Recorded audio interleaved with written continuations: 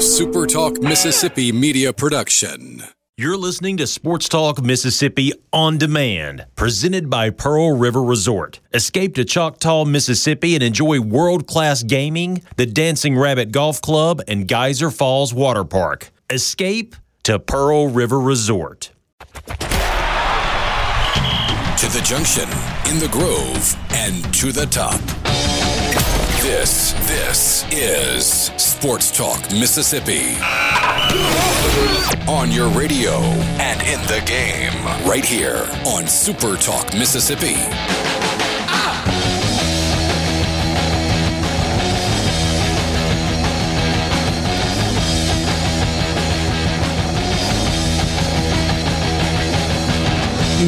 Middle of the week, 4th of November.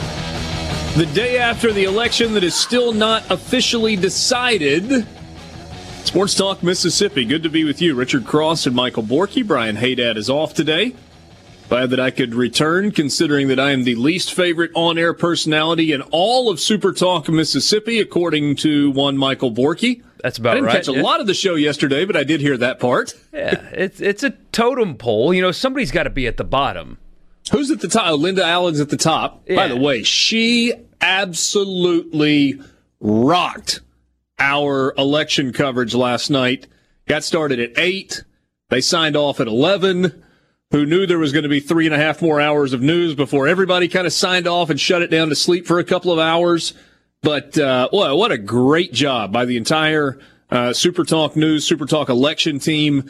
Great coverage last night, not just with the on the radio portion, but the video streaming portion of it. Did you pull it up and watch some of it on your phone? I did, yeah. I watched a good bit of that. Of course, I was paying attention to the national stuff as well, but I made sure to check it out. It was great, and just really tip of the cap to everybody that was involved in that last night. Really proud of our company and the great job that Linda did anchoring the coverage and everybody that was involved with it. You want to be a part of the show? You can do so on the C Spire text line. You know the number, 601-879-4395, 601-879-4395. At C Spire, they've got lots going on. They remind you that there's a lot of bull in wireless, but C Spire thinks you deserve a plan that's actually what it says, so here's the real deal. The best plan for 1 or 2 lines, $45 each with auto pay and paperless billing. No bull. cspire.com. So I was off yesterday. It was not like I was taking off because it was election day, but probably worked out pretty well. We had a meeting we had to go to last night that started at 5 o'clock, and had family member getting out of the hospital, and so it's just a good day to be away. But I was glad I had a little extra time, Borky, because hour 40 was my wait time at the polls. But I got to tell you the coolest thing. So we're in the coolest thing / an incredible missed business opportunity. So the polling place where we voted yesterday was just off of Highway 6 on the west side of Oxford. If you're familiar with that part of town, it's over where Belk Ford is. It's kind of up the hill, like across Highway 6 and up the hill. It's the Lafayette County Civic Center. I think that's the name of the building. It's on Tommy Colley Jean Road. And I parked kind of down below and went up this path, like up a hillside through the kudzu, because I didn't want to walk all the way around like a mile just to get in line. So I kind of cut through and then got at the back of the line. And I didn't know how long it was going to take. Beautiful day to stand. I mean, you got to stand in line outside. Yesterday was the day to do it. It was spectacular. And so after being in line for about 45 minutes, I start hearing some music. And I'm like, hey, somebody's got the right idea. It's like, whoa, is that Purple Rain? Nice. And then, I mean, it just rolls through 30 or 40 different songs, 20 different songs, whatever it was. So there was a small house directly across the street from the polling place, and their backyard faced where the line was. And my man had a DJ table set up on the back porch and was playing music for the entire hour and a half that I was there, and I'm assuming well into the night. I think they had people in line until about 8:30 last night. So that was kind of cool. But the best business opportunity for me was, great idea on the music. A little bit of a public service there. Why do you not have a concession stand set up? Coffee for the early morning folks, a little hot chocolate mixed in, soft drinks, perhaps a little cold pop, maybe some bags of chips. Guarantee there was money to be made while folks are just standing around on a beautiful Tuesday afternoon away from work in the sunshine with nowhere to go. Wonder if there's some legality issues to that. I mean, common sense should prevail, but I illegal? wonder if, I don't know. I don't know. I know it's really funky with, like, you can't campaign at election sites and stuff like that, but people still put signs around. It's all a mess, but not a whole lot of capitalists around here, I guess. Yeah, well, I don't know. Jeff says, man, I'm glad I live in the middle of nowhere in Jones County. It only took me about 5 minutes to vote. Mike in Oxford says, congrats, Richard, on getting Kanye 3,000 votes. Yeah, I kept telling people yesterday you were out because you were campaigning for Kanye. Hogman says he's upset today. He says we can't count votes in certain states, but I have new greenhouse ordered. I can't imagine why, Hogman. Whew. I was really proud of our country yesterday because election results aside for a second, I was really proud of our country, and I don't want to make it too political.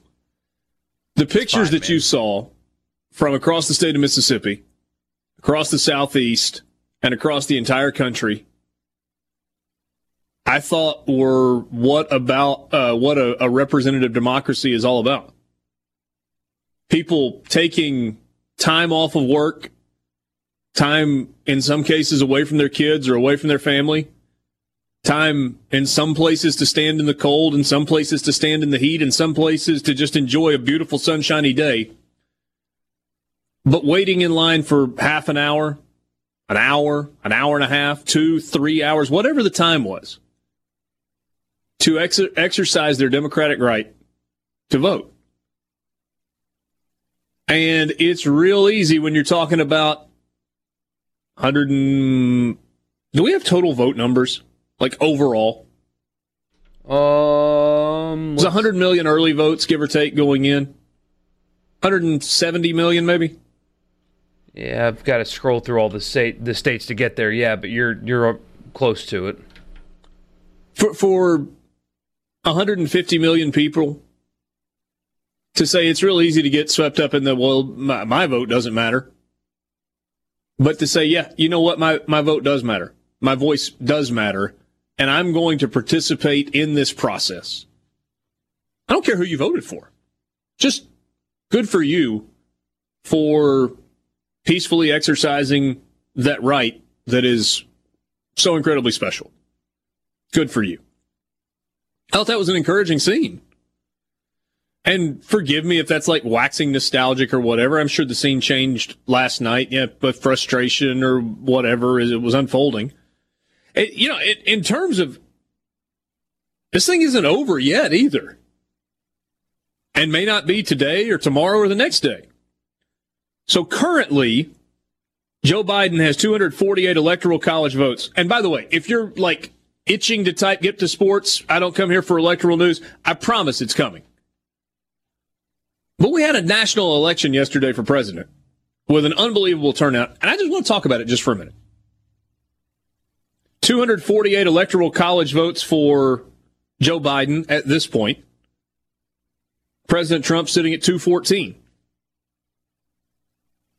There are two scenarios. There are three scenarios. Maybe four scenarios. Probably three.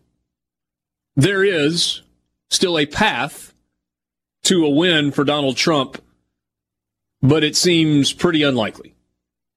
It would take winning Georgia, North Carolina, Pennsylvania, and either Nevada or Michigan.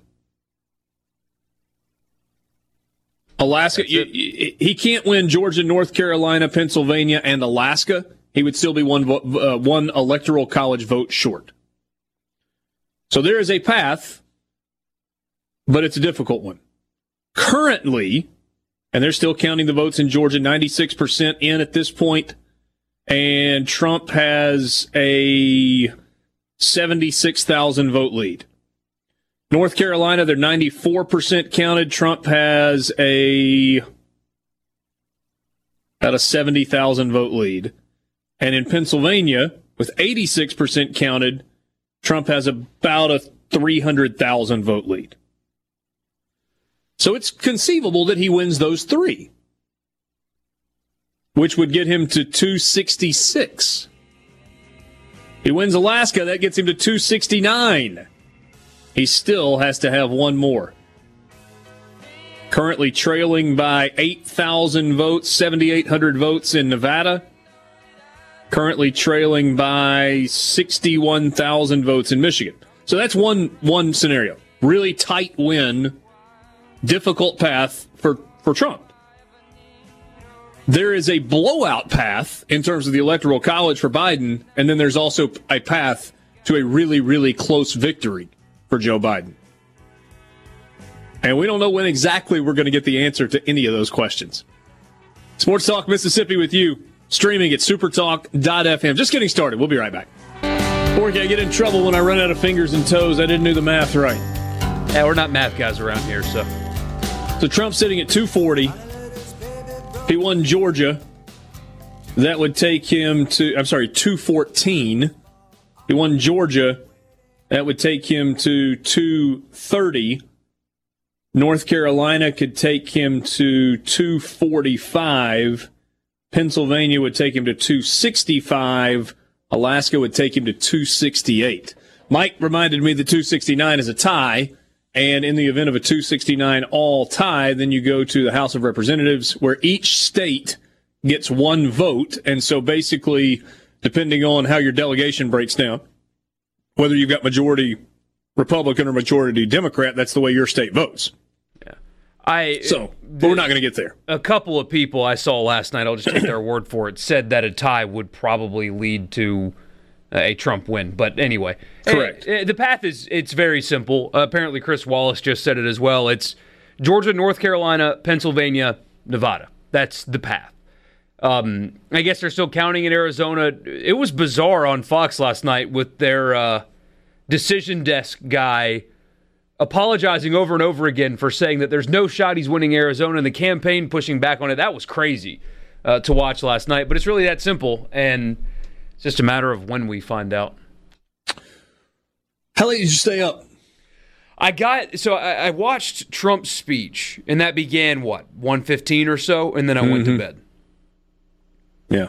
I tried to stay up. It's just once everybody on every network started saying, we're not going to know tonight, I kept thinking to myself, well, then what am I doing up? Yeah. And then I also thought, well, there's no way I'm going to sleep if I go lay in bed, so I might as well just stay here and watch them say the same thing over and over and over again. Trump's speech was interesting. He was lambasted by everyone that listened to it. I mean, I didn't care, whether you're listening to Fox or CNN or MSNBC or NBC or CBS or PBS or whatever. Whew. There was some product placement in Biden's speech, I think. Now, what did I miss?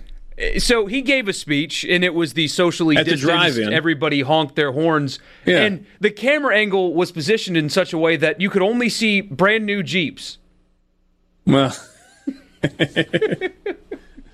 I was like, hey, Jeep probably saw an opportunity here. You're going to do a drive-in. Why don't you drive some of our cars right up to the front row, Joe? Maybe Mike says he stayed up until 3:30 and then taught a class this morning at 8. You're a wild man. I made it until about 1:45, and then I shut it down. I mean, it was clear at that point nothing else was happening.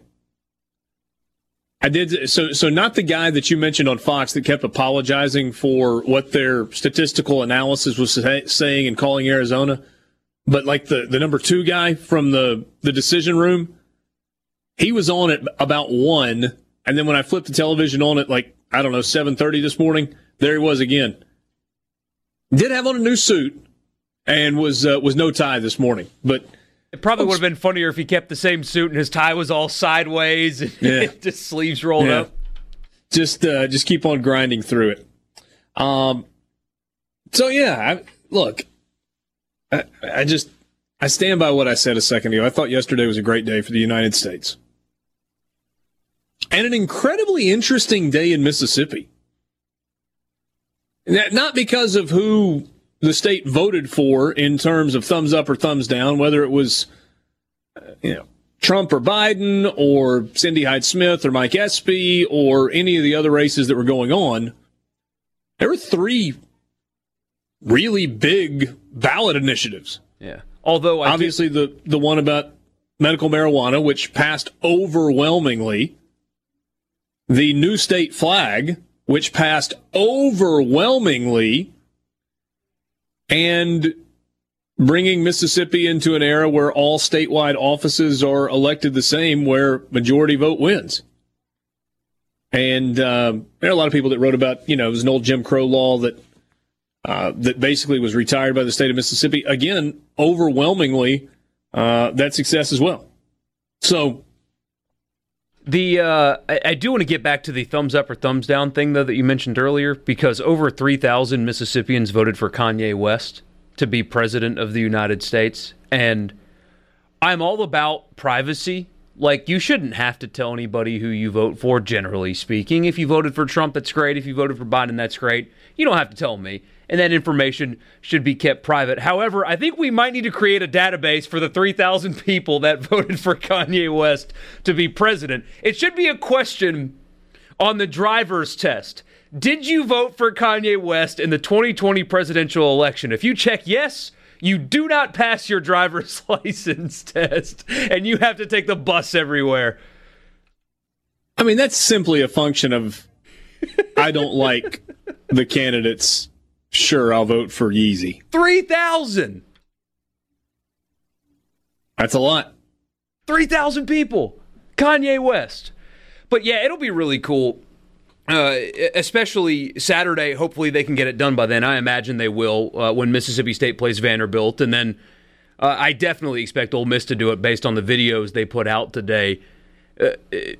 Southern Miss, I assume the same thing. I'd be surprised if none of them do this. But watching the teams take the field with the new state flag, I think will be really cool to see.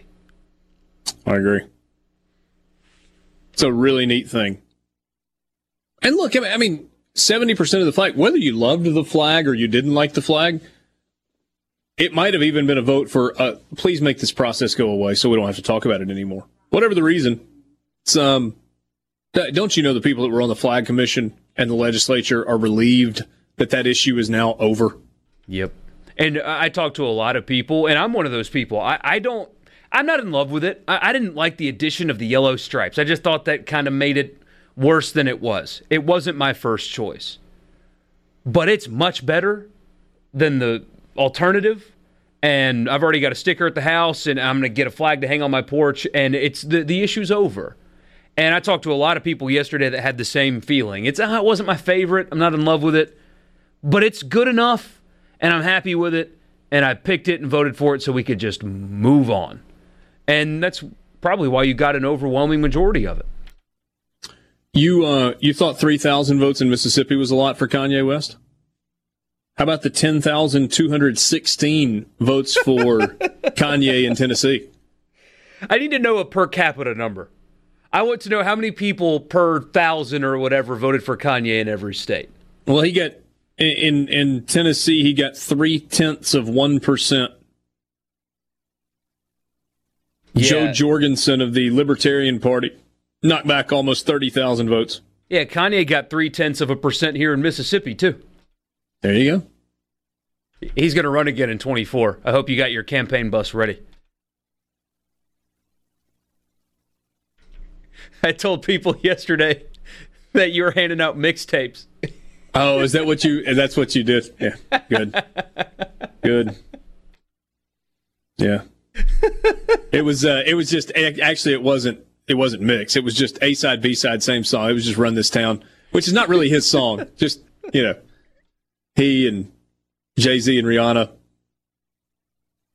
all mixing it up together. Well, hey, your hard work paid off, though. I think you were the only Kanye West campaign worker in the entire state. You got 3,000 votes. Imagine in 2024 when there's 2 of you. Yeah. You get 6. Tim in Tupelo says, could we get Kylan Hill to lead his old team out waving the new flag? Sorry. Tim, I don't think that's going to happen.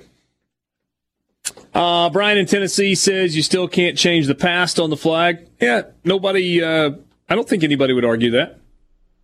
Tom in Carthage says he doesn't know the flag's kind of growing on him, and that's fine. It's one of those things that I think over time will develop affection. Jimbo says, let's turn the page, please. And we're about to. Yeah, we got Gary coming in a second. Gary got mad at me yesterday, Richard. He walked in here and said, since football came back, you stopped wanting to talk about NASCAR. And then he let me know that the final race is this weekend, so I figured we'd talk some NASCAR. Get a message here, says, I think it's from Sherry. She says, thank you for your support of the flag. It's an exciting time in our state. Jason says, by the way, Jason, we're going to get to your question. He asked if we blocked him. No, we didn't block you. He wants to know how State's offense is going to outscore the points they're giving to opposing defenses the last few weeks. Says Vandy is scary all of a sudden. I told Jason, man, I saw Vandy in person last week. Scary, they are not. We have the return of Maction tonight. Let's take a look at that slate this afternoon. A full slate indeed. And we will we'll give you our Pearl River Resort pick of the day based on what's happening in Maction tonight. Love it. Porky's been studying on that all day. Scary Gary in the house next. Final race of the year, NASCAR, and some drama that got us to this final race. Sports Talk Mississippi. Sports Talk Mississippi with you on this Wednesday afternoon. Richard Cross, Michael Borky, Brian Haydad is off. Scary Gary joins us right now. He is our NASCAR aficionado, and it's been a while, and he let us hear about it, and deservedly so, because we've gotten to the end, and things have gotten tight, and Gary said, you guys took advantage of me when there was no football to talk about, no baseball to talk about, and then you just pitched me to the curb like yesterday's newspaper. And none too pleased about it, and I don't have a problem with that. Well, Gary, we rewind all the way to May 17th. That's a lot going on. That's when this season restarted at Darlington. We had, 7 races in 10 days or something crazy like that. And they've just rocked their way all the way to the end. And last Sunday at Martinsville, Chase Elliott, the winner, and tons of drama. Oh, yeah. I mean, Kevin Harvick didn't make it in. He crashed out on the coming to the checkered flag. It ran over the 19, trying to get past him to get a point, but it crashed them both out. So Kevin's out. But it's going to be Brad Keselowski, Chase Elliott, the number 2 of Keselowski, and Denny Hamlin. That's running for the championship. And everybody thought that Harvick had it, but the last 3 races, Harvick's had terrible luck, but it's just the way racing is. But it's come down, and this weekend's championship weekend for the whole NASCAR series, and all 3 series will be out in Phoenix, Arizona, racing the trucks, the Xfinity cars, and the Cup cars. And basically, it's down to the final 4 guys, and whoever wins the race is, or whoever finishes the best, you might say, is going to win the championship. So it's down to the very last of it. And, of course, silly season started a month or so ago. I mean, the announcement of number 14, Clint Boyer, he just come out of the blue and said that he was going to retire this year. This is, he's been in it for 14 years or so. So he said, he's done it. He's got a young son, so he and Chase are go hunt and fish and mess around and run go-karts and stuff. But he's looking forward to a new chapter in his life. And, of course, they're bringing up all the new guys from the Xfinity Series and putting them in Cup. And, I mean, these guys are 18, 19, and 20 years old that's getting to go to Cup. And used to that was unheard of. You just didn't have youngsters coming into the Cup. You know, he's going to be 25 to 30 to get a Cup ride. But now things have changed, and all these kids have been driving since they were 3. So, I mean, and they 18, 19 years old, so they've driven three quarters of their life behind some kind of cart, race car. But this is going to be an exciting weekend, and hopefully the weather will hold for them. The race that never would finish was the Texas race. They started it on Sunday and run 52 laps, and it rained on them. And then they didn't get to run another lap till Wednesday night of that following that week. But they got the race in and was able to go to Martinsville and do that race and get it in.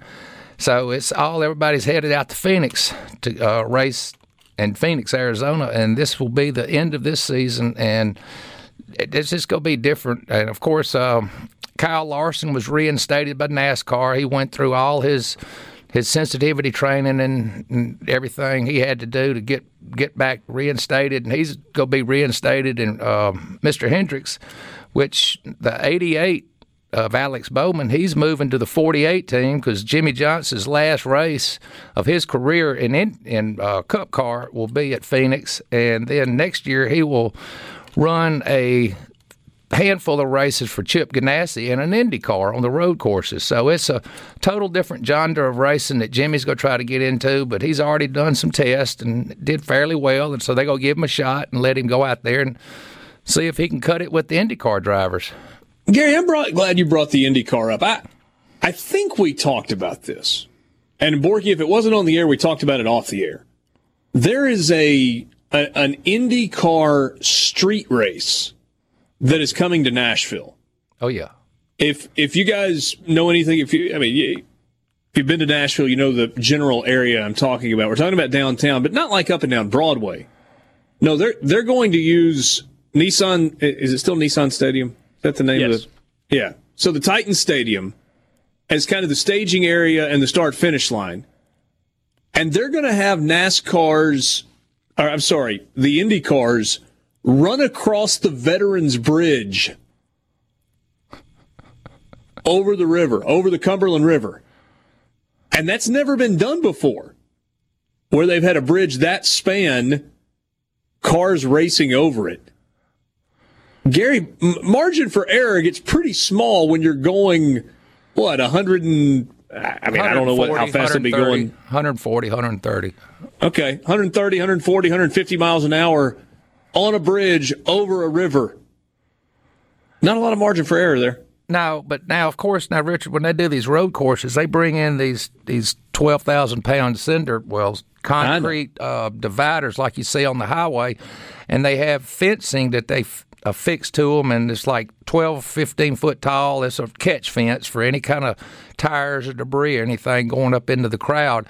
But going over a bridge at that speed, let's just say the difference between an Indy car and an airplane is you flip the wing upside down and it flies, and you put it up wrong side. You put it upside down, it sticks to the ground. You put it right side up, it flies. So, you get any kind of wreck or anything, you could have a car go off the bridge. But that's just to say, the crazy things happen. But still, Indy and Nashville is going to be big because, they go to Birmingham and they race at the Birmingham track, the barber school over there, and that's a big track. And they run it, and they run California, and they run several road courses. And it's not as high speed as Indy, where they're doing 240 miles an hour.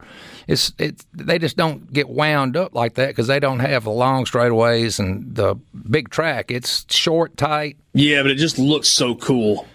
Yeah, it is. It's but there's no room for error because if you hang a wheel off the line, you're in the wall, and if you run one of those cars into the wall, it tears it all to pieces. It's not like a NASCAR where you go beat the fenders back out and put some tires on it and go back out there.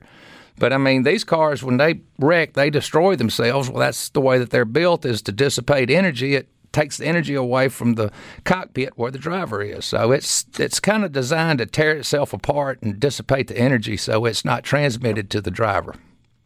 All right, Gary, so we've got 4 guys racing for the championship this week. Is that correct? That's right. And they're the only 4 that can win the championship. No matter who wins the race, only one of those 4 guys can win the entire championship. But they're not the only 4 in the race. How many are in the field? Well, it's a complete field. It'll be 36, 38.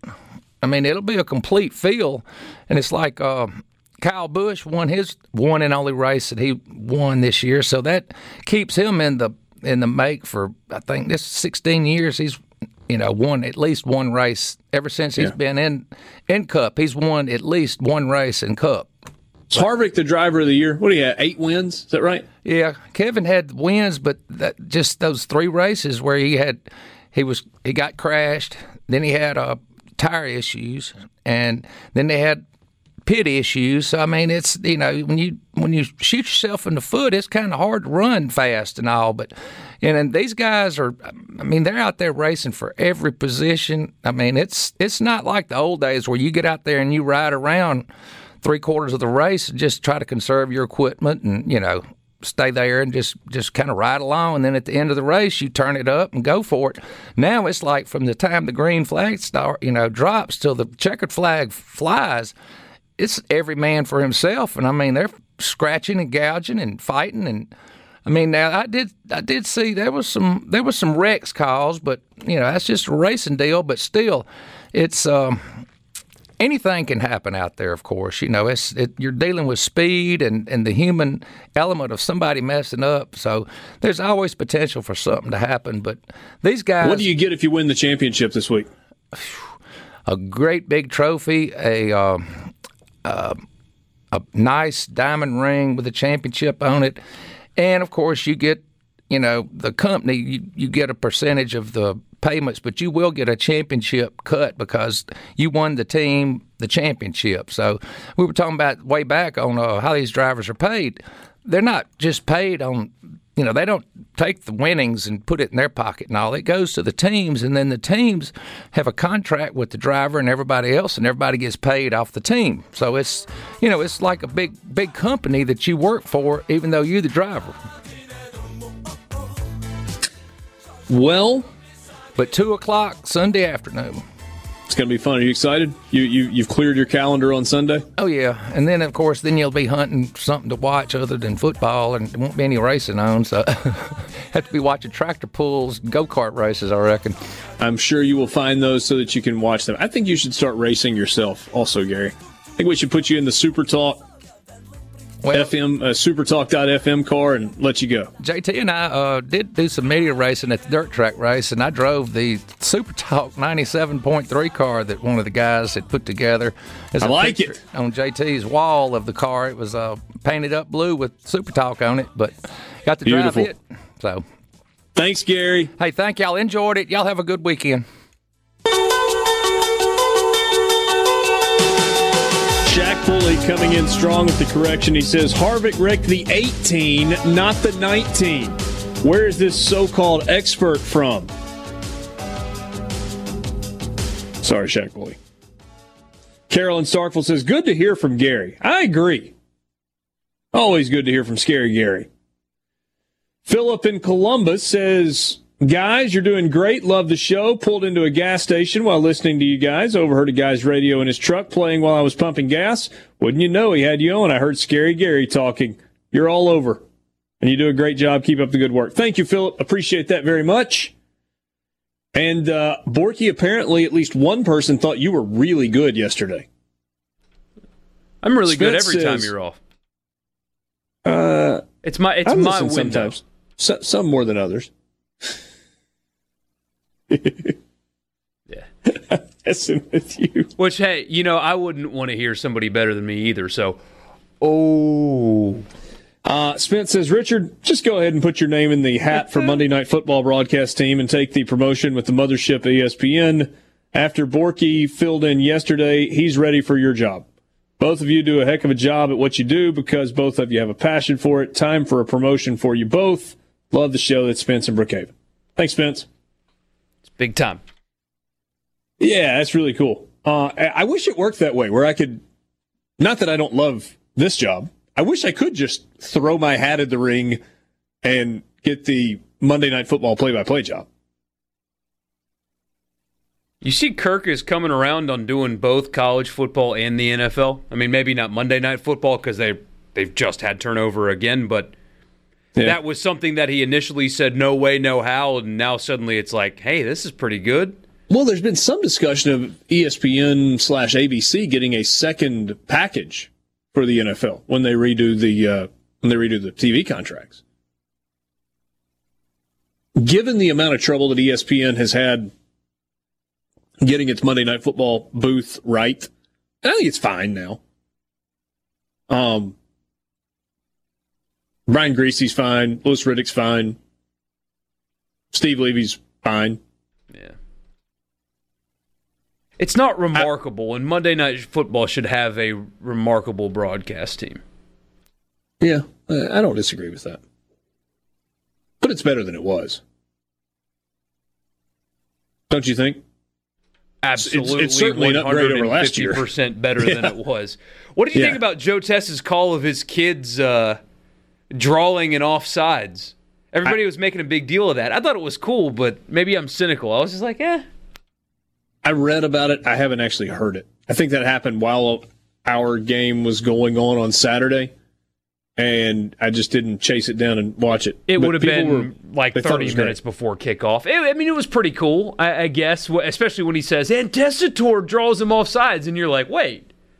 Oh, that's his kid. But, it's your son. Yeah. He played it pretty straight, though, didn't he? He did. He did very well. You could not tell it's his son other than last name, and he knew more about the backup punter than most people would know about the backup punter. Yeah. He is well prepared, no doubt. Somebody says Monday Night Football also needs remarkable games, not just remarkable broadcasters. Well, that too. I agree on that front. League's been good, though. The storylines and the drama and everything are just fine. Making up for the... I guess people are kind of turned off by... there's no atmospheres at these games, even the ones that have fans. But the drama on the field has made me not even realize that there's nobody there. Maction returns tonight. First game, ESPN Plus at 5 o'clock. Eastern Michigan is at Kent State. You also have at 5 o'clock on ESPN 3, a lot of app-based viewing to start things, Western Michigan at Akron. ESPN 2, right when we finish, 6 o'clock kickoff. From DeKalb, Illinois, Buffalo, and Northern Illinois. ESPN at 6 o'clock. From Mount Pleasant, Michigan, Ohio, the Bobcats, and the Central Michigan Chippewas. Also at 6 o'clock on CBS Sports Network, from Oxford, Ohio, Ball State, and Miami of Ohio. Pick'em game. And Toledo, a big favorite at home in the Glass Bowl. They're hosting Bowling Green. And Toledo is a 24-point favorite. Kent State, a 4.5-point favorite at home against Eastern Michigan. Western Michigan, a 20.5-point favorite on the road at Akron. Buffalo is a 14-point favorite as a road team at Northern Illinois. Ohio, just a 3-point favorite at Central Michigan. Pick'em in Oxford, Ohio, and then the big number for Toledo. You bet these are you a degenerate? Oh, you got to be. I do respect the heck out of a league that knows what they are and just owns it. I mean, they're even branding this Maction now. They've taken an internet joke on Tuesday night games and they've made it their brand, and now everybody's talking about it. Good for them. Absolutely love it. 1 hour in the books with you, Sports Talk Mississippi, streaming at supertalk.fm. We got a whole lot more coming up. 4 o'clock hour, Sports Talk Mississippi, streaming at supertalk.fm. Hey, Dad's off today. Richard Cross, Michael Borky, thank you for being with us. Don't forget the C Spire text line is open, 601-879-4395. Let's go to the phone line to visit with our buddy Austin Stanley from A to Z Sports in Nashville. Check out favrates.com and go with the home team, Mississippi Farm Bureau. Austin, what's up, man? How's it going, guys? How you guys doing? Things are good. Really appreciate a few minutes with you. We'll talk about a couple of different things. Ole Miss was in Nashville last week to take on Vanderbilt. They were pretty impressive. Mississippi State's got Vanderbilt this week, and Mississippi State needs a win in the worst of ways. And then we'll look at the Titans in just a second. But let's start with last Saturday. Any takeaway for you from that game with Ole Miss and Vanderbilt? Vanderbilt's just so hard to judge this year. I know it's year 7 for Derek Mason, but they had a lot of opt-outs. They've had a lot of positive COVID tests, and they're just not developing anybody, really, that they bring into this roster. So I'm looking at the Vegas line right now because, in the state of Tennessee up here, sports betting's legal these days. Mm-hmm. And it's State minus 18.5, and I'm like, that's the hardest thing I've ever thought about. Like, I don't know if any team is going to score 18.5 points.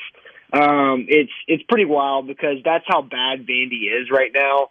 And I'm not exactly sure how competitive they're going to be the rest of the way. I know opt-outs have crushed them. I like Ken Seals playing at quarterback. I think he's got some ability back there as a true freshman, but not a lot of help, so you might as well get that guy as much live experience as possible. But, I mean, they can't cover, they can't tackle, they can't score, they can't block. There's not much going on for Derek Mason right now. Austin, big picture question for Vanderbilt. What the hell are they doing up there? And forgive me for phrasing it that way, but, man, there are 14 programs in the SEC. And 13 of them are doing their dead level best with varying levels of success to be competitive, to win, to upgrade facilities, to make sound investments. And then there's Vanderbilt. And I started to say, I feel bad saying that because I like a lot some of the people that are there. I don't know any of the people that are there, though, anymore. They just fired them all in the offseason. Yeah. What are they doing? Collecting an SEC network check for like $40 million every year. Yeah, and then putting it in a bank somewhere. I mean, I don't know. It's maddening. I live like a mile and a half away from Vanderbilt Stadium, and I have for like 5 years.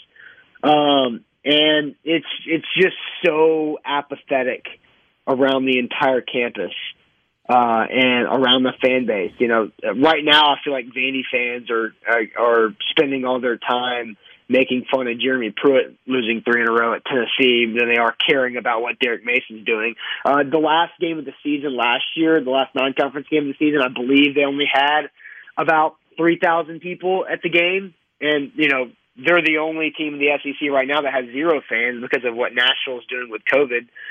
So they're kind of avoiding that laughing stock again. But the fans don't care. They're checked out. But the administration, I don't think they care. Derek Mason has got a contract extension in 2017. I believe he's got 2 more years left on his deal after this season.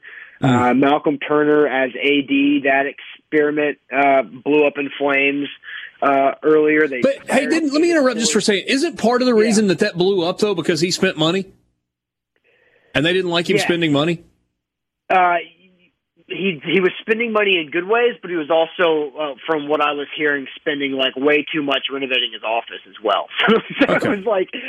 He was going out there and doing a lot of things with money. But you're right. I mean, like, at least I thought the hire of Malcolm Turner was like, okay, they're trying something new, something different. But then they didn't even allow to see that through.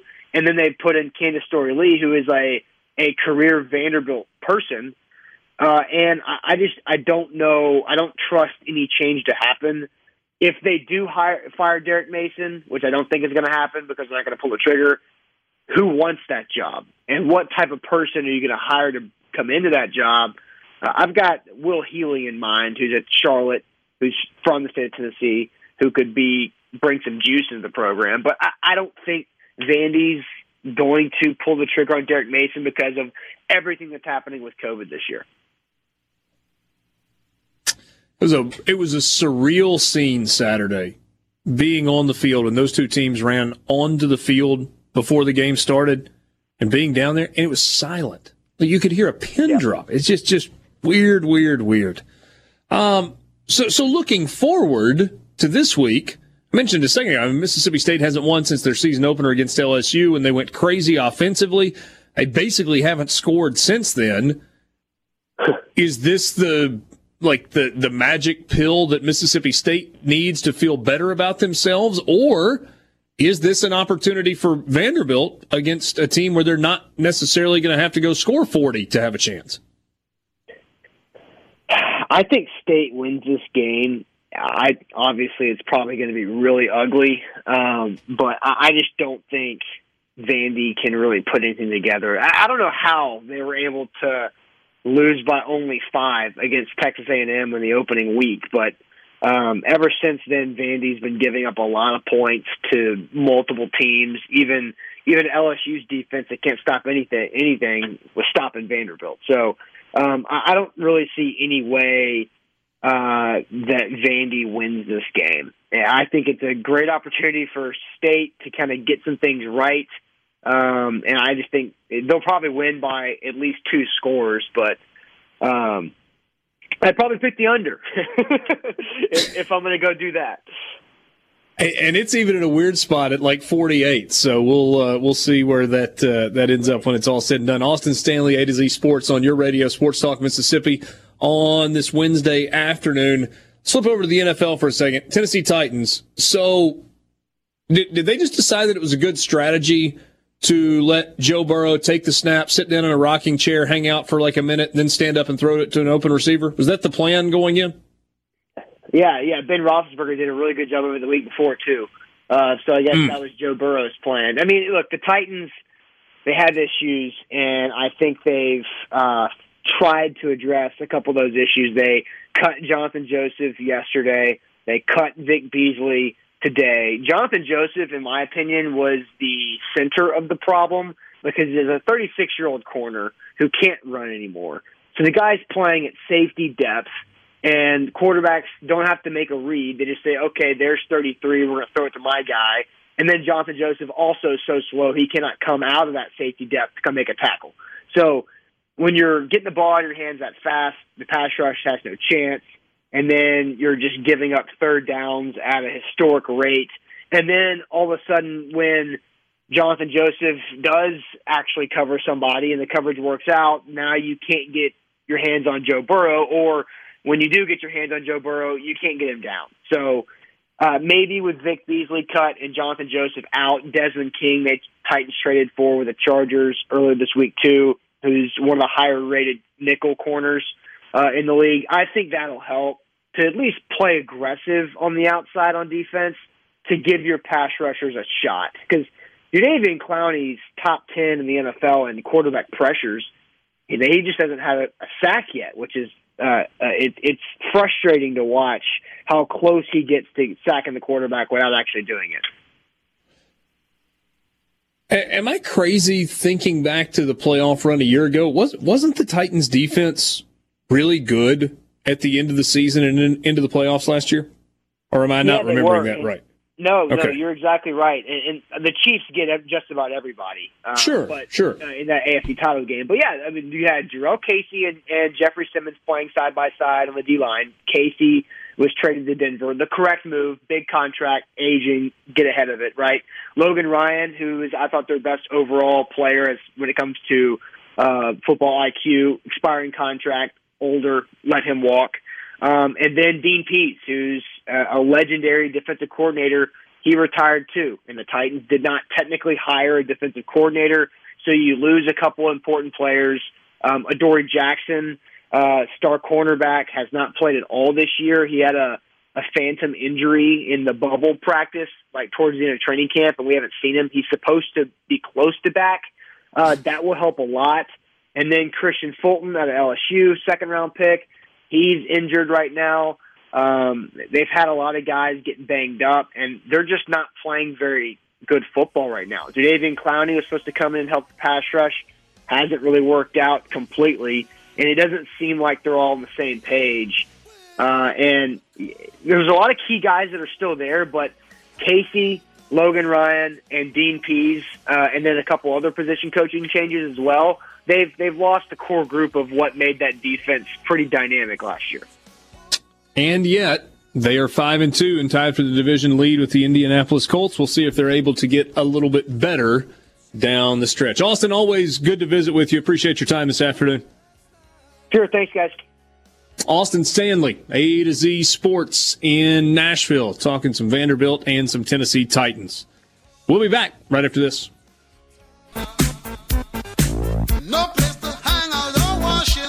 Back with you on Sports Talk Mississippi, streaming at supertalk.fm. We'll spend more time tomorrow and Friday on Mississippi State Vanderbilt. How much time we can spend on that one?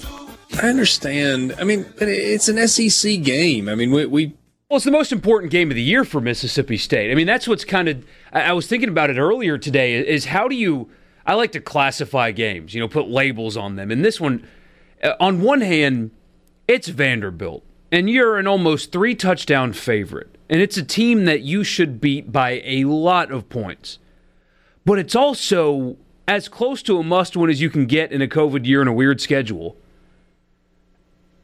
And the most important game of the season. So on one hand, it's like it should be a blowout. It's on at the exact same time as Georgia, Florida. Nobody's going to care about it. Nobody's going to watch outside of the borders of this state and maybe Ken Seal's parents, but they actually get to go to the game this time. Yeah. But it's the most important game of the year. They cannot lose this game. So it's weird. It's a game that they should win, but also it's like these last few weeks have been weird for them, and they've really struggled. And Vanderbilt and Nashville, although they're not very good, look at this game as one on the schedule. Hey, we can win this one. We're not beating Georgia. We're not beating Florida. Probably not beating Tennessee. Hell, South Carolina smoked us. But we can win this one. That's what they're thinking up there. Ole Miss beat us by 30. Yeah, I mean, everybody but A&M somehow. Weird game. I'll be honest, though. If I'm a Vanderbilt player, and goodness knows you can't be looking ahead if you're at Vanderbilt right now. And I'm not trying to beat up on the Commodores. It's just kind of the reality of where they are. You got the game at Mississippi State this week, and then you go on the road to Kentucky. You're playing two teams that have shown the inability to score points. You like your chances better against a team like that than the following week when they're going to play Florida. An explosive Florida offense. So we'll see. I wonder what the focus is for Mississippi State going into this game. I mean, obviously get a win. But is it about fundamentals? I mean, you're not treating this week any differently than you do other weeks because it's game planning. And once you get into a game week, there's a routine and you go about it. I just wonder if there are any tweaks. I mean, the expectation is Will Rogers is going to start at quarterback. Say what you want about the final numbers against Alabama. Mississippi State's offense looked a little better in the second half, and they looked a little more capable with Will Rogers playing quarterback. He shows flashes of being a very, very good player. The interceptions, I mean, he's a true freshman, and it was Tuscaloosa. But he did it in Lexington as well. That's a huge concern, is the interceptions. But the talent's certainly there. Yeah. And, I mean, when you talk about Will Rogers, you're not talking about biggest arm in college football. You're not talking about fastest quarterback on the planet or anything like that, but he's functional. Arm's okay. Seems to be pretty comfortable. Seems to have his teammates responding nicely to him. So I think all those things are on the table, and this feels like a week. I'll go back to what Jason was asking us earlier. Right, so Jason says, How's State's offense going to outscore the points they're giving to opposing defenses the last few weeks? Talking about pick sixes and turnovers. Says Vandy scary all of a sudden. And my response was, man, I saw Vandy in person last week. They're not scary. And he says, I'm not worried about Vandy being good. I'm worried about State's offense being that bad. And they have been bad. There's no way around it. They've struggled to block. There is no running game, and they've turned it over through the air. And as a result of those things, have scored very, very little.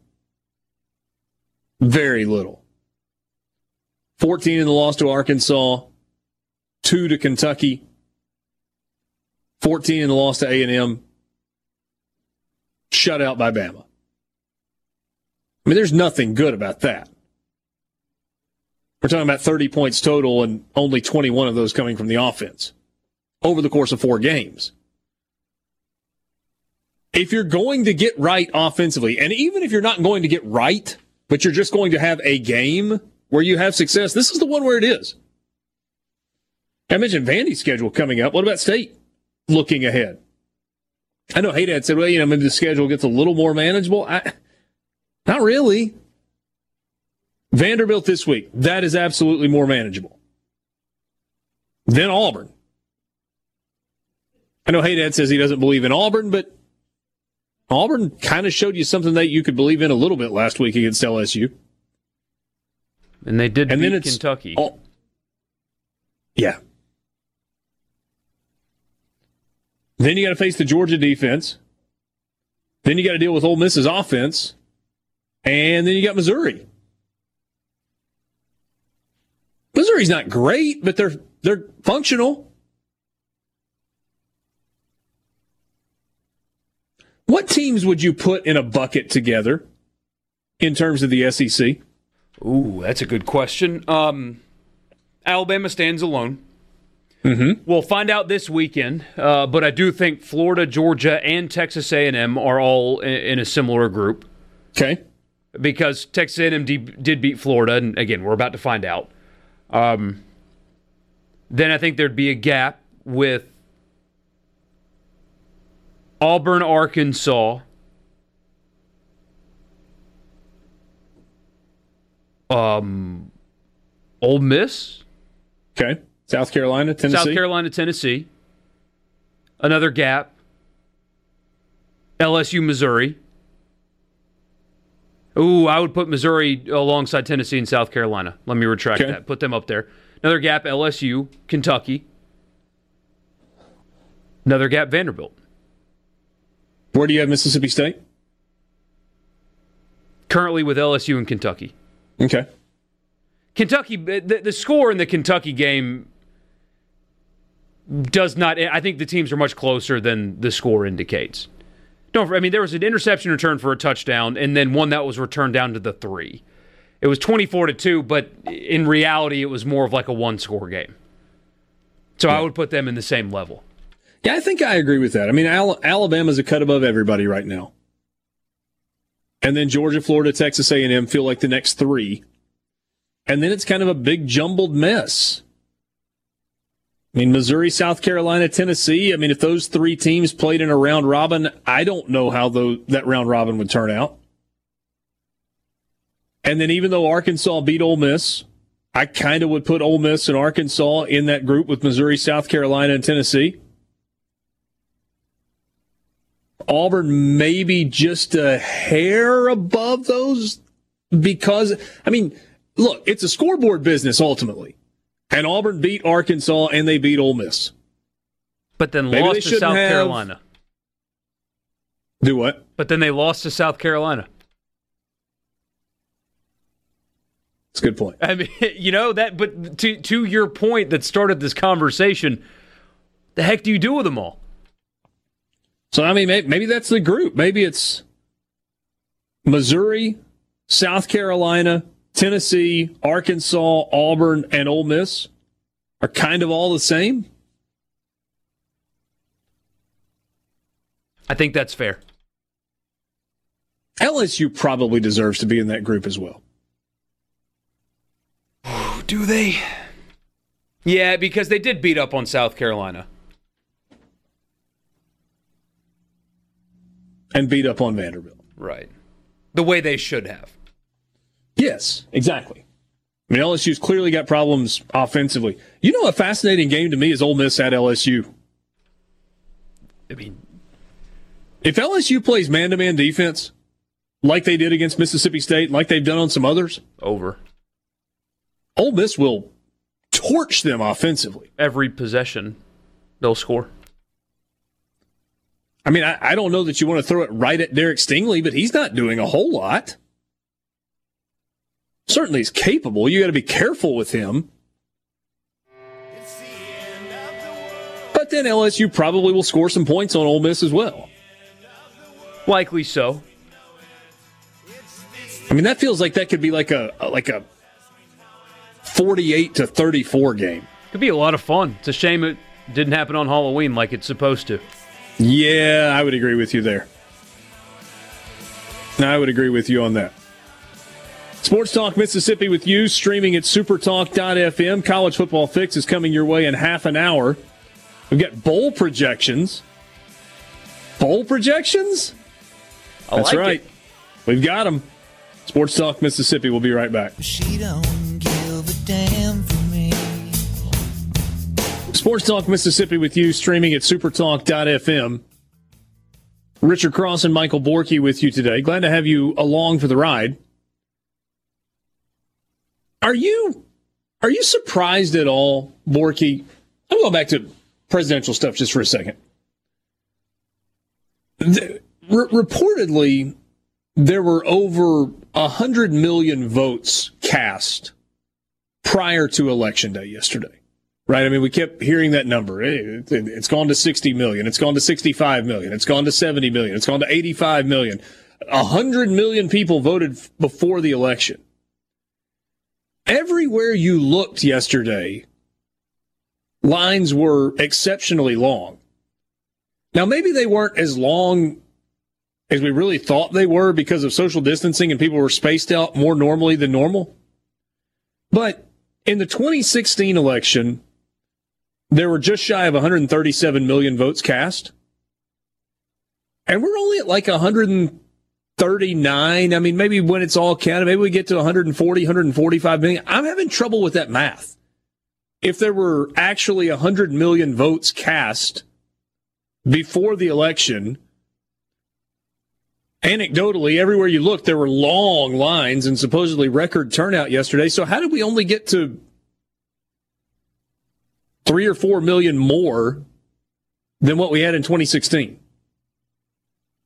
It's a good question. I know. Which was the biggest turnout ever? I know our district afternoon didn't have a line at all. You walked right up and voted. So maybe it was just early in the morning. Everybody went at once because they assumed the lines were going to be long, and then it petered out. I don't know. Honestly, I don't. From personal experience, it was easy on this end. Yeah. Okay. And again, maybe it's anecdotal from where I live. I got a buddy that got in line at the place that I voted. He got in line at 6:26, and he was the 60th person in line. So that was half an hour before the polls opened. Jane and I went and tried to go vote mid-morning, and it was a 2-hour wait. I got in line at 1:25 yesterday. It took me an hour and 40 minutes. The line was probably a third longer than it was when I got in line when I left. And the polling precinct at which I voted yesterday, you know, they put a poll worker at the end at 7 o'clock, and they said, okay, nobody after this if you were in line at 7 o'clock when the polls closed, you got to vote. And the last vote at that precinct was cast at 8:36. I think it was last night. Maybe that wasn't the case nationwide. Maybe that was just a local deal. Anyway, it's fascinating. Based on the numbers going into yesterday, I thought, man, are we about to have 150, 175, 200 million people vote? And that's way off. It's like maybe it gets to, 140, 142, something like that. We'll see. Big number. Yeah, I just thought that was fascinating. Somebody said, and this is somebody also that lives in Oxford, I guess, took me 5 minutes at College Hill at 4 p.m.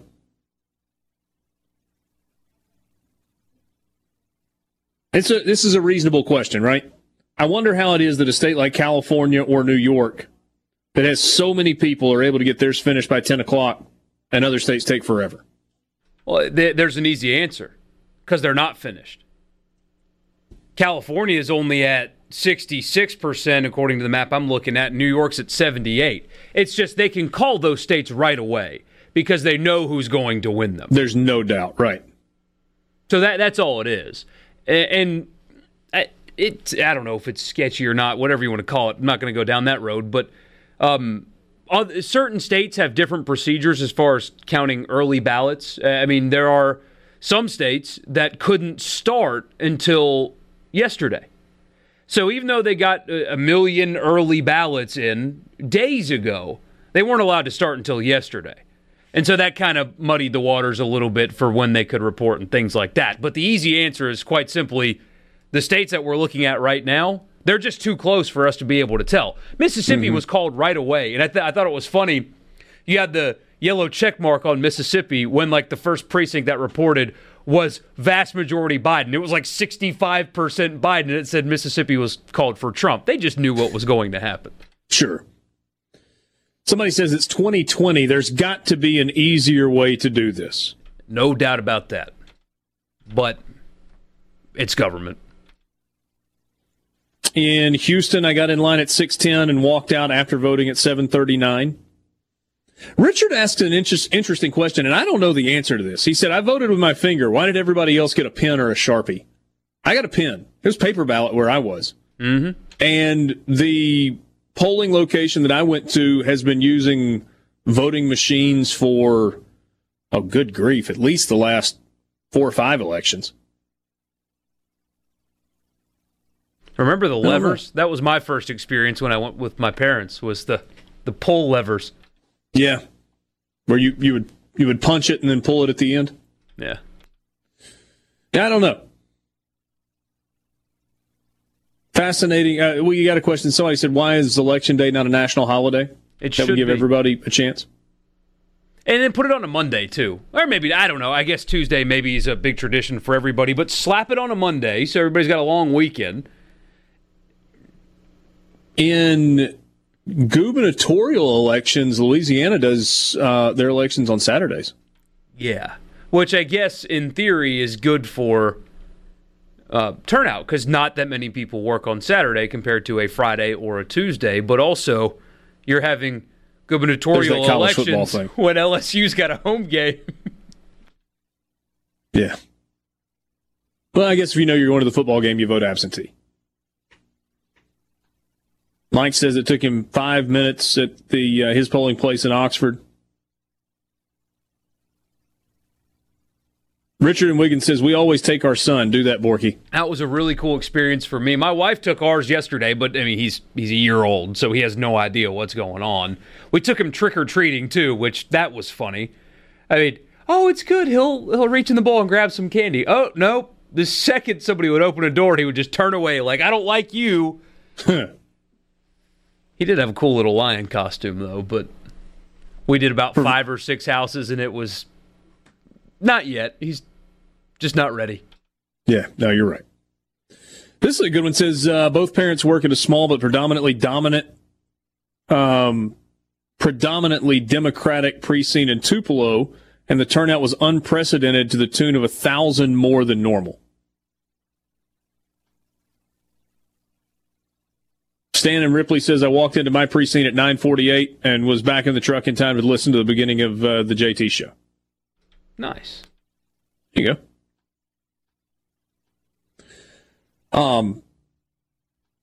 You want to be a part of the conversation, you can on the C Spire text line, 601-879-4395, 601-879-4395. Roger in Grenada says it took him about 20 minutes. Maybe the most people he had ever seen at 7:30 in the morning at the place that he's been voting for 20 years. We didn't acknowledge it earlier. Did you see the text we got about the medical marijuana passing? No, what did it say? He sent us a GIF of Rodney Dangerfield in Caddyshack when he gets hit with the ball in his arm, and he pretends like it's broken. He's sitting here just wagging it around. My arm, I think it's broken. He said, "Me to my doctor." Well done. Well done. Some basketball news coming out of Ole Miss. This has been kind of rumored and quietly talked about. It is now official. Ole Miss's non-conference schedule is in place. And it's going to start with a tournament in Oxford, the Justin Reed Ole Miss Classic. Justin, the former Ole Miss player that passed away tragically not too terribly long ago. Rebels are going to host Central Arkansas, Jackson State, and Arkansas State in a round-robin tournament that will be played on November 25th, 26th, and 27th. So we finally get a non-Thanksgiving Day Egg Bowl, but there will be basketball on that day. So Wednesday the 25th, which is the start of the college basketball season across the country, Ole Miss will play Central Arkansas that day. On Thanksgiving Day, November 26th, they'll play Jackson State. And then on Friday the 27th, on the eve of the Egg Bowl, Ole Miss will play Arkansas State, all of those at the Pavilion. Keith Carter told us on the football pregame show a couple of weeks ago that they're expecting about 25% capacity or so. All of those floor seats that are normally right down to the floor where the students are, those are going to be pulled back in. They're going to flip the benches to the opposite side of the floor from where they normally are. So it's going to look a little bit different in the Pavilion this year and probably everywhere across the SEC. Sports Talk Mississippi. So most everybody last night, with no sports happening, was watching election returns. Most everybody. I'm sure there were people who opted to skip out altogether because they're sick of the whole process and they went to Netflix or Hulu or whatever and watched a movie or just hung out and put something on the grill. But ESPN did have something on its airwaves, and that something was the Gold Glove ceremony. Borky, I love your headline. Today in Major League Baseball understands marketing. Last night, ESPN exclusively televised the 10th Rawlings Gold Glove Awards show from Bristol. Veteran baseball commentator Carl Ravitch hosted the 1-hour show to unveil the winners, along with Mark Teixeira.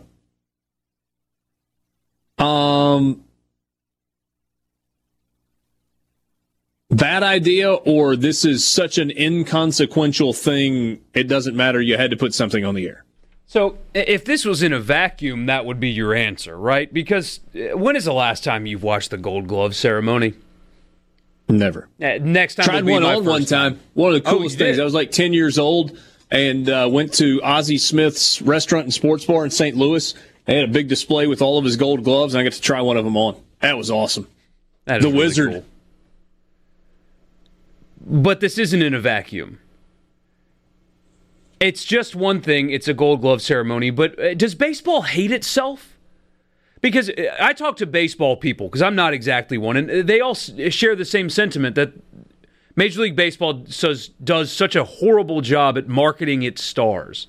And here you have crowning one of your league stars on the same night when there's not a single person that will pay attention. Not one.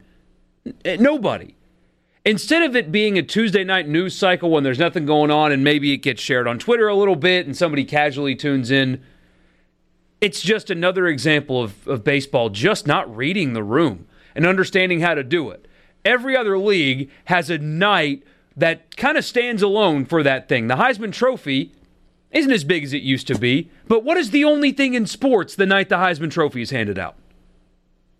You finished up watching Army-Navy earlier that day, yes, and you got the Heisman that night. That's it.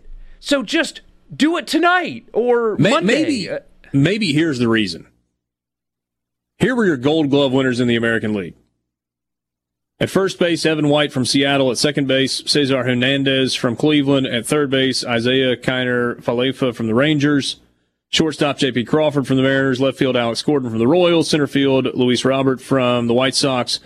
Right field, Joey Gallo from the Rangers. Catcher, Roberto Perez from the Indians. Pitcher, Griffin Canning from the Angels. Not exactly a bunch of household names. No. That was the American League. But wouldn't your goal be to make them household names? Yeah. I agree with that. A little better group of names on the American League side of things, or the National League side of things, rather. Anthony Rizzo won his 4th Gold Glove for the Cubs at first base. Second base, Colton Wong from the Cardinals won his 2nd. Third base, Nolan Arenado from the Rockies won his 8th. Javi Baez won his 1st for the Cubs at short. Left field, Tyler O'Neill from the Cardinals won his 1st. Center, Trent Grisham from the Padres won his 1st. Mookie Betts won his 5th, this time as a Dodger. Tucker Barnhart from Cincinnati won his 2nd. And then Max Fried from Atlanta, the pitcher in the National League, won his 1st Gold Glove. You can field your spot. You don't make many errors. You make big plays defensively. You win a Gold Glove.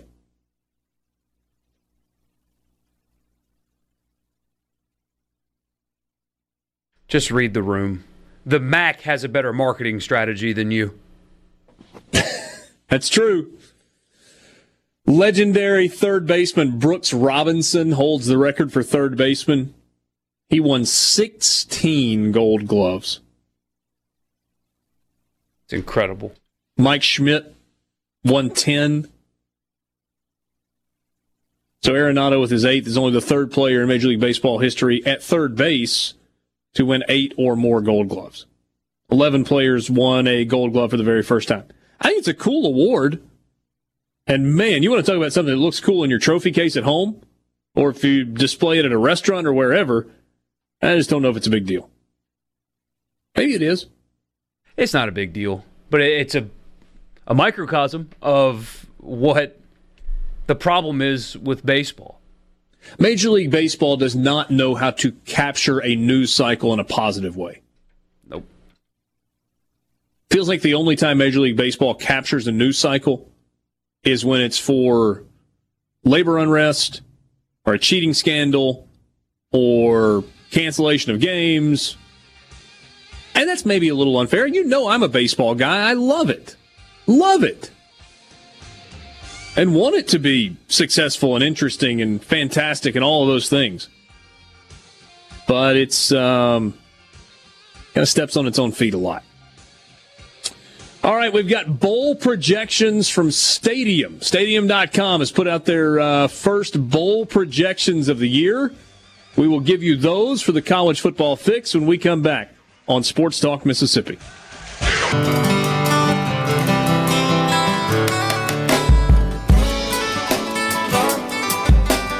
Sports Talk Mississippi with you, streaming at supertalk.fm. Thank you for being with us on this Wednesday afternoon. Richard Cross and Michael Borky.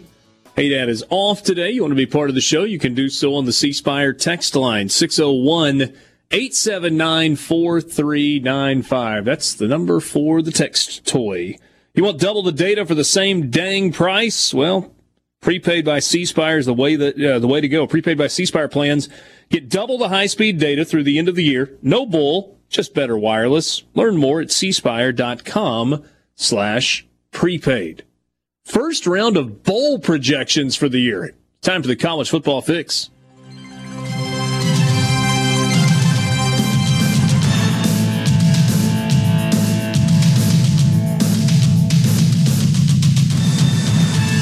College Football Fix is driven by Ford and your local Mississippi Ford dealers. Log on to buyfordnow.com and find out why the best-selling trucks are built Ford tough. You can get behind the wheel of the F-150 at your local Mississippi Ford dealer.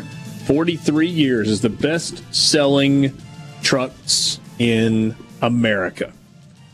All right. Bowl projections. Should we start at the bottom and go up, or just go ahead and do the championship and whatnot, playoff? Let's start with those just to make sure we have enough time. Semifinals, Sugar Bowl. Number 1 versus number 4. Alabama against Oregon. By the way, these come from WatchStadium.com. They're going to go Pac-12 team. Alabama against Oregon. Clearly, they are projecting Oregon to go undefeated. The other game in the Rose Bowl, Ohio State, the number 2, against Clemson, the number 3. Very exciting. New teams, mixing it up. Yeah, not exactly shocking. The Oregon part's interesting, though. I mean, they're supposed to be good, and Cristobal, they expect them to have a really good team, and there's not a whole lot of challengers in the Pac-12 this year. Fewer games, though. Mm-hmm. So I wonder if that's a factor at all. You're probably not getting anybody from the Big 12. They've kind of eaten their own. Played themselves out of it, yeah. So Lost maybe themselves out of it. Maybe it's a by default thing, because I think Georgia's losing one more time. What about the fighting Texas A&M Aggies? They going to lose again? So Oregon will play how many games? 7? 7. So if Texas A&M plays 10 games, they go 9-1. And Here's Texas A&M's remaining schedule. They lost to Alabama. They would not play in the SEC championship game if you assume that Alabama is going undefeated. Their remaining games are at South Carolina, at Tennessee, Ole Miss, LSU, and Auburn. It is not inconceivable to think that Texas A&M wins all of those games. They're currently 4-1, coming off their win against Arkansas. You like a 9-1 Texas A&M better than an undefeated Oregon that played at best 7 games?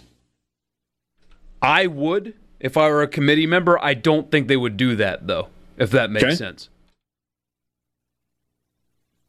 Championship game projection from Watch Stadium is Alabama against Ohio State. That's on January the 10th, tentatively. Your other New Year's 6 bowl games, Notre Dame against Texas A&M in the Orange Bowl. Fiesta Bowl, Southern Cal against Wisconsin. Peach Bowl, Georgia against Cincinnati, and Cincinnati would get the group of 5 automatic bid. Cotton Bowl, Oklahoma State against Florida. And so you would have one SEC team in the college football playoff, and you would have 3 more in group of 6 games. All right, so here are your other bowls. I won't go through all of them. Some of these you don't care at all about. Alamo Bowl, Iowa State, Arizona State. Big 12, Pac-12 matchup there. Birmingham Bowl, UCF against Ole Miss. That would be fun. High-flying offenses, you've got a couple of ties. Jeff Lebby, and then, even though this is a very loose one, Kiffin did coach somewhere else in Florida. And then you've got always... That's a real loose one. It's a real loose one, but I guess it's there. But you've got that storyline of can UCF compete with the big boys? And is Trey Nixon still at UCF, the former Ole Miss wide receiver, or is he done? I believe he's still there. I think he caught a touchdown pass against Georgia Tech earlier this year. Okay.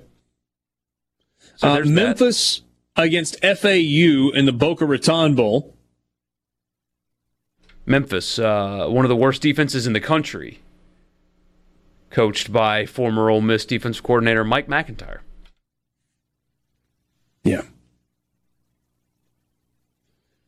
Miami against Oklahoma in the Cheez-It Bowl. It's actually kind of a fun matchup. Citrus Bowl, Indiana against Auburn. The Duke's Mayo Bowl, that's now in Charlotte, but it's no longer an SEC tie-in. North Carolina against Penn State. Be a good matchup for them. That'd be fun. The Gasparilla Bowl, Virginia against Missouri. That's ACC, SEC. What bowl game is that now? Where is that? Isn't that Tampa? Okay. Is that what used to be the Outback Bowl? No. We've still got the Outback Bowl is still there. The Gasparilla Bowl is Anyway. Yeah, it's there. I guess Virginia Tech, South Carolina in the Gator Bowl. Army against Washington in the Independence Bowl. By the way, Army has already accepted an invitation to the Independence Bowl. Important game for Virginia Tech this weekend against the Fighting Hugh Freezes. Yeah. We'll get to them in a second. Liberty Bowl. Texas against Arkansas. I would think that in a non-COVID year, that is a matchup that the Liberty Bowl executives would salivate for. Oh, my gosh, yeah. Whew. Texas fans travel, they spend money. Arkansas fans would be beside themselves. And right up the road.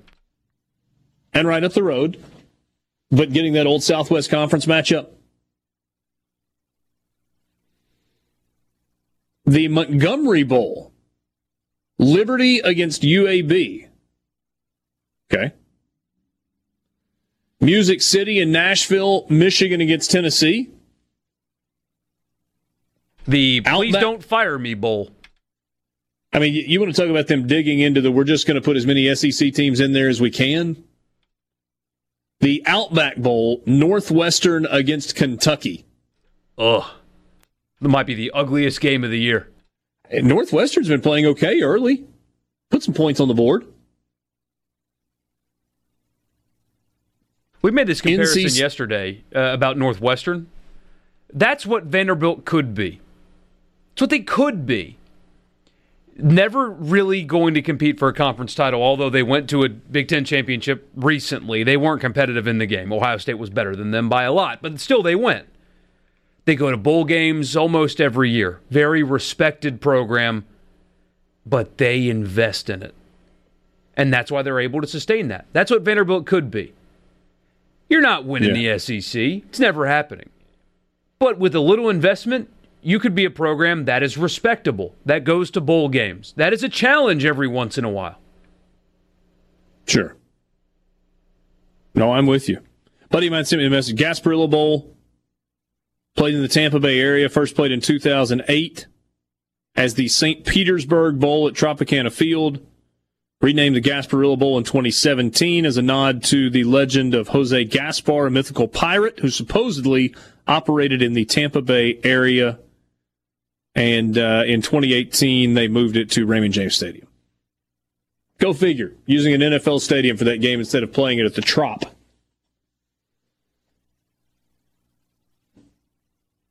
Kansas State, LSU, in the Texas Bowl. All right, so they project Ole Miss to Birmingham. Does that make sense to you? Geographically, yes, but you've said a couple of games that I would consider better bowl games for teams that aren't as good as them. Kentucky going to Tampa would be one. LSU going to Houston would be one. Tennessee and Nashville might be one. The Bahamas Bowl, the Fenway Bowl, the Hawaii Bowl, the Holiday Bowl, the Redbox Bowl, and the Quick Lane Bowl, hashtag bowl season, have all been canceled for this year.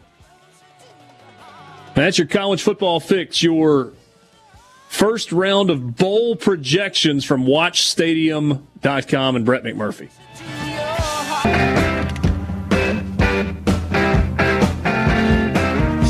All right, so let's dive into the college football slate for this weekend. Games going on right now. Kent State's up 7-0 on Eastern Michigan. Western Michigan leads Akron 3-0. Did you see how that game started?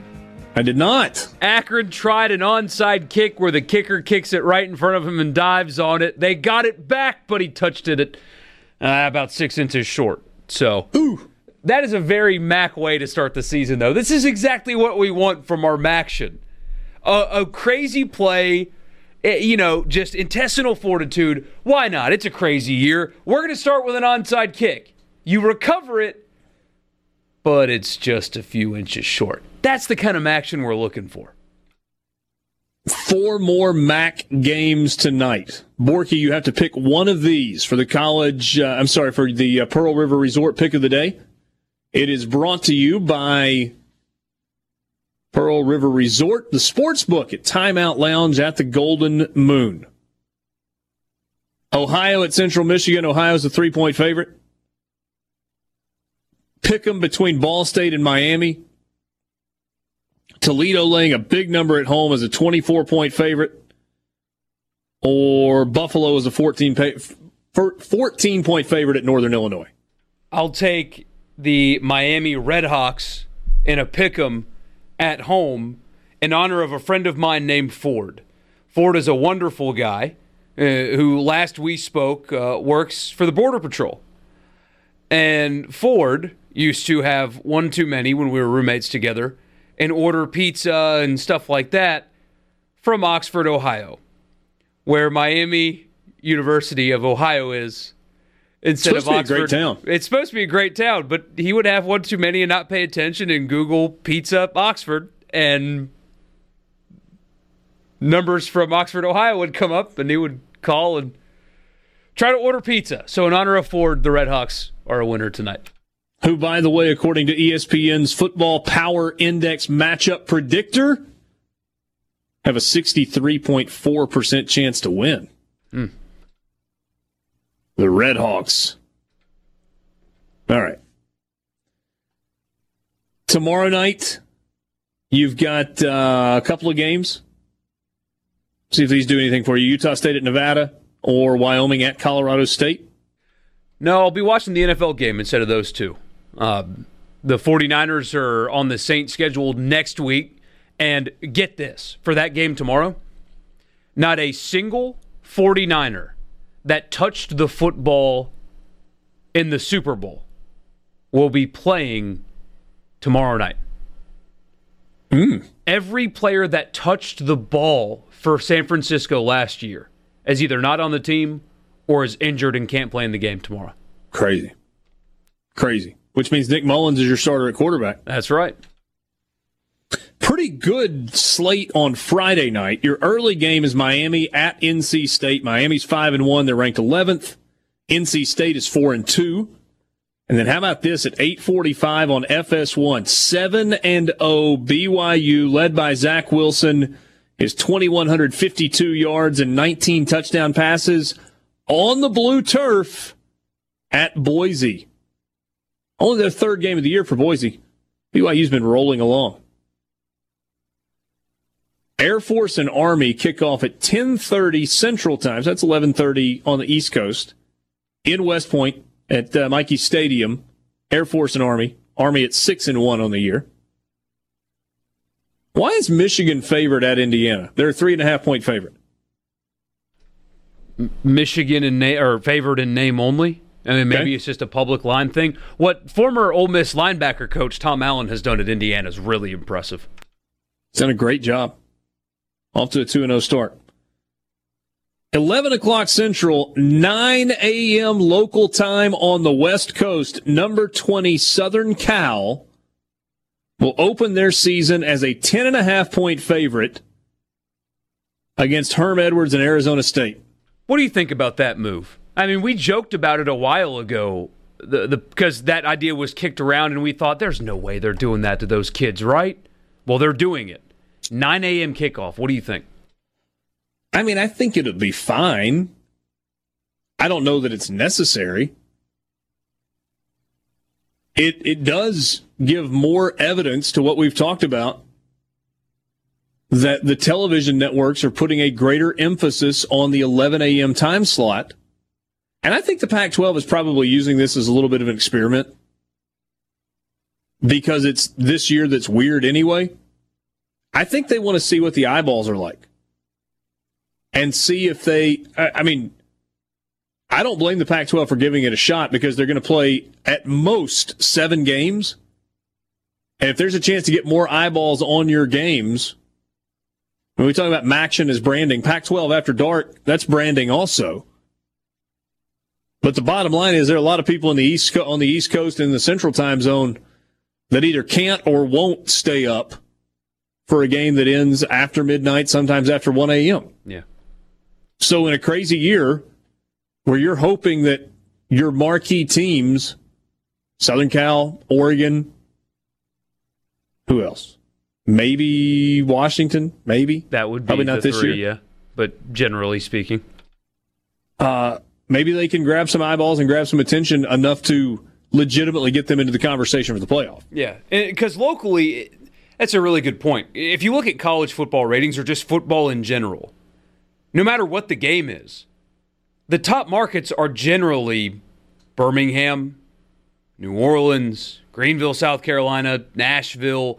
The South will watch football.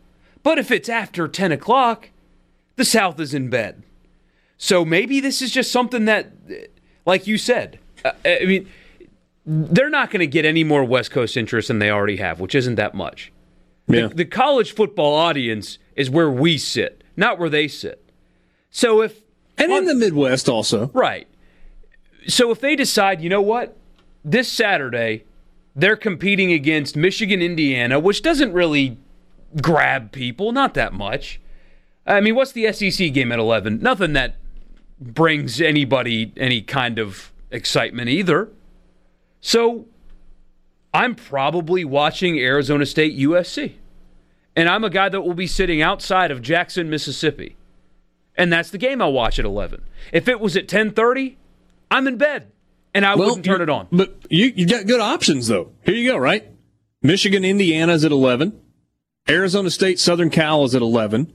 West Virginia, Texas is at 11. Liberty at Virginia Tech. Undefeated Liberty at 4-2 Virginia Tech. Liberty's at number 25 in the polls. Virginia Tech is a 14.5-point favorite in that game. You'll get a lot of action on Liberty. On the gambling side of things, you'll get a lot of it. You got North Carolina Duke at 11 on ESPN2. Carolina's 4-2. They've lost 2 in a row. Duke is 2-5. Nebraska Northwestern's at 11. Michigan State Iowa is at 11. Now that is what an 11 a.m. ESPN game is supposed to look like. That takes me back to my dorm room on the 11th floor of Stockard in 1999, knowing that on Saturday morning when you flipped on the TV after game day, Michigan State and Iowa were playing against each other. Teams punting on their opponent's 31-yard line. It's probably gray, might be snowing, certainly overcast. You get into the kind of the afternoon slot. Florida, Georgia is at 2:30. Georgia, by the way, 3.5-point favorite. Cincinnati tries to stay undefeated when they host Houston. There are people that think that they can play their way into a playoff spot, and I just don't know if that's possible. UCF, they need UCF to win every game but them to have a ranked win. But if you look at Cincinnati, so they're 5-0, they've got 5 more games plus a conference championship. An 11-0 Cincinnati that is dominant. I guess I know the answer already, but an 11-0 dominant Cincinnati or a 7-0 Oregon, you probably give the nod to Oregon, but you've really got to think about it, right? Yeah, I would agree with that. By the way, Vanderbilt, Mississippi State has been moved up half an hour. That was originally scheduled for a 3 o'clock kick on the SEC network. It's now 2:30. Hopefully they don't send the iPhone 3 cameras to Starkville. 6 o'clock on ESPN, number 7, Texas A&M at South Carolina. Fighting Texas Aggies, a 10-point favorite in Columbia. Such a light slate of games. How about this on Saturday night on NBC? Number 1 Clemson without Trevor Lawrence. Give his name a shot. Taking on number 4 Notre Dame. You got 30 seconds. What's Clemson's quarterback's last name? I got to be looking at it. I can't just do it off the top of my head. His dad put a video on Twitter of him explaining how to say it to Clemson fans, and after I watched it, I didn't learn anything. Yeah. It's like Oogie Apaloa or something. Something like that. Sports Talk Mississippi.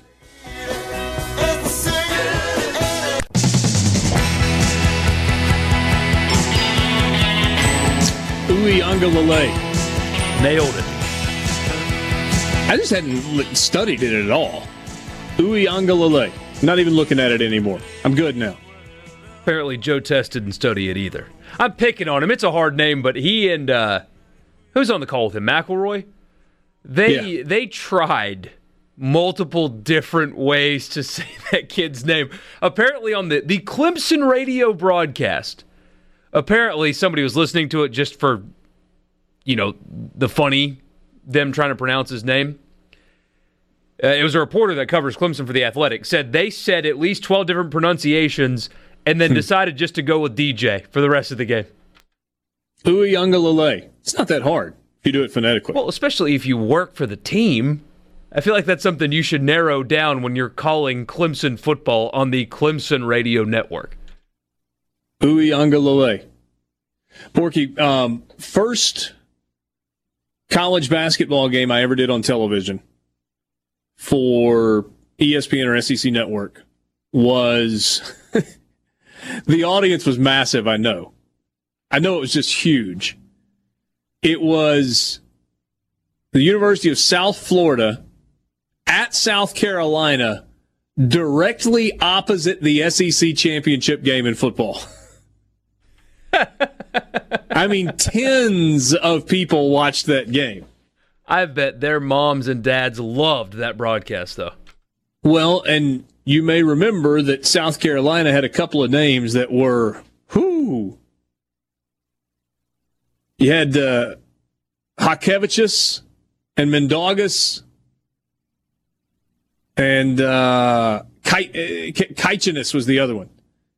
I mean, you thought, like, hold on now. It's my first game. Can I get some Smiths and some Jones and some Matthews, Brown, Franks? Oh, man. Nope, didn't get that.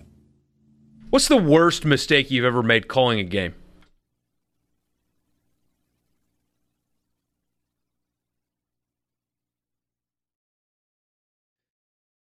There's one that kind of stands out to me. I started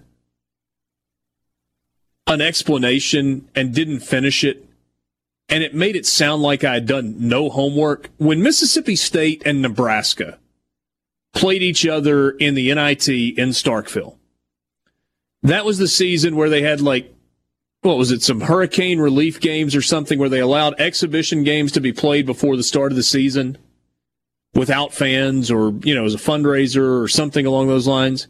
And Mississippi State and Nebraska played each other. And I was in the process of trying to make reference to that game. And it was something along the lines of, Mississippi State and Nebraska, meeting in basketball for the first time. And then something happened and I didn't finish the sentence, which of course was for the first time in a game that counts. They also met back in October in an exhibition game. And I tell you what really made me mad about it. There was another announcer who does, I don't like calling him out, it's Kevin Kugler.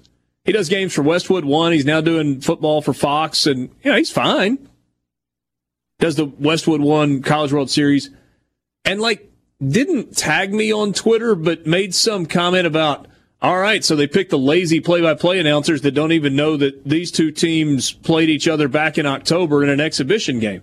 And I really thought about reaching out to him and be like, man, you do this for a living. How dare you attack my work ethic and my preparation because I made a mistake and didn't finish a thought? I've listened to enough of your games that I promise you I've caught some mistakes that you've made. And I don't go running to Twitter to talk about how you suck at your job. Yeah, that's pretty lowbrow stuff, right? I mean, it was really Bush League, and he lives in, I think he lives in Lincoln, or he's a Nebraska fan, does a bunch of Big Ten stuff, and I mean, whatever. I didn't lose any sleep over it, but obviously 4 or 5 years later, it still sticks with me that happened. If I ever bump into that guy, I'm gonna say, hey, Kevin, Richard Cross, you do a pretty good job, but man, that was ridiculous. Not that I'm holding a grudge. I wouldn't. I mean, that's not like a huge screw up on the. I mean, I call somebody by the wrong name, or I mean, I've never had something where, like, I let a 4-letter word slip or, Yeah. you know. Certainly the biggest screw-up that I've been involved with on television was not me. It was last year in Columbia, Missouri, when my television announcing partner lost his mind and started talking about Southeastern Conference gymnastics and Oh, yeah, I remember the that. uncomfortable. I did everything I could to bail my man out of that. Whew. There was a very small amount of your voice that went viral. Yeah, the part where I identified each of us individually. I was like, glad to have you along in Columbia, Missouri. I'm Richard Cross. That was Barry Booker. Barry's a good guy. He made a big mistake. Not as crazy as Musburger's night with A.J. McCarron's girlfriend at the time. Yeah, but that didn't. What a woman. That is why you play quarterback. Easy, Brent. Didn't cost him anything. Didn't hurt him. Oh, it didn't. Probably would now, but that's why he's calling Raiders games. Yeah, maybe so. You want to be part of the conversation, C Spire text line, 601-879-4395. Somebody says, Richard has come a long way. When he first started doing baseball with Kellum, he was the ultra-uber homer.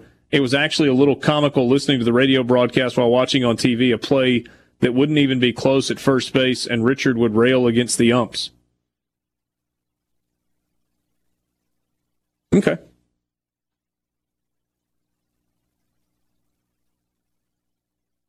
Jason says, don't sell yourself short on South Carolina USF. I rarely watch the entire SEC football championship game.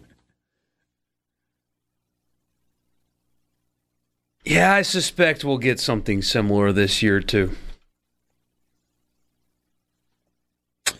Yeah, I kind of think so. It's one, because Alabama is Alabama, but it's not at all surprising that they are the most prepared and well-organized team during the year of chaos. It's brand Nick Saban. Hey, we're kind of rolling through the schedule. We got into that. I mean, the night schedule this week is yuck. And Clemson, Notre Dame, okay, that's fun. That better be good, because that's it. Stanford at Oregon. It's on ABC at 6:30. Tennessee at Arkansas. I'll probably watch a pretty significant amount of that, actually. Washington's at Cal. That kicks at 9:30. Only 2 games canceled so far this week. Purdue at Wisconsin. So consecutive games for Wisconsin canceled because of their COVID outbreak. And then FIU at UTEP has been canceled. It's funny. This is the week where we get the biggest slate of games because now everybody's playing. And yet there aren't but just a small handful where you're like, I really want to watch that.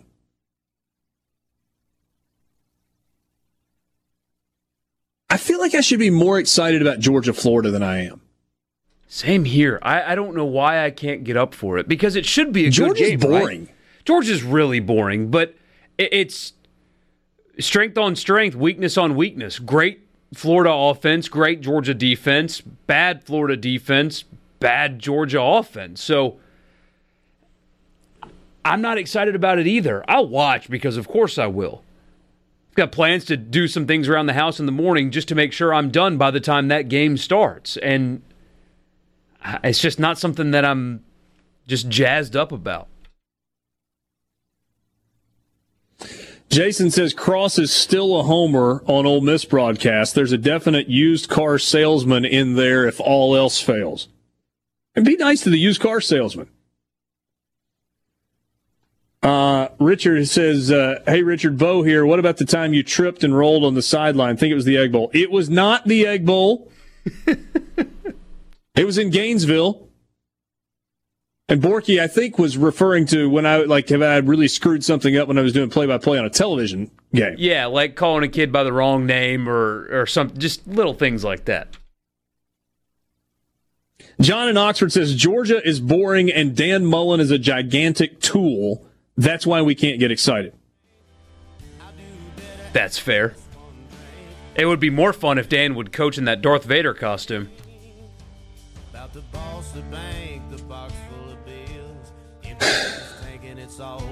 Is there a football coach in America that's worse at reading the room than Dan Mullen? Like the day he showed up at media days when he tried to get everybody to talk about his shoes when there was a significantly worse pressing issue that everyone wanted to get to, yeah.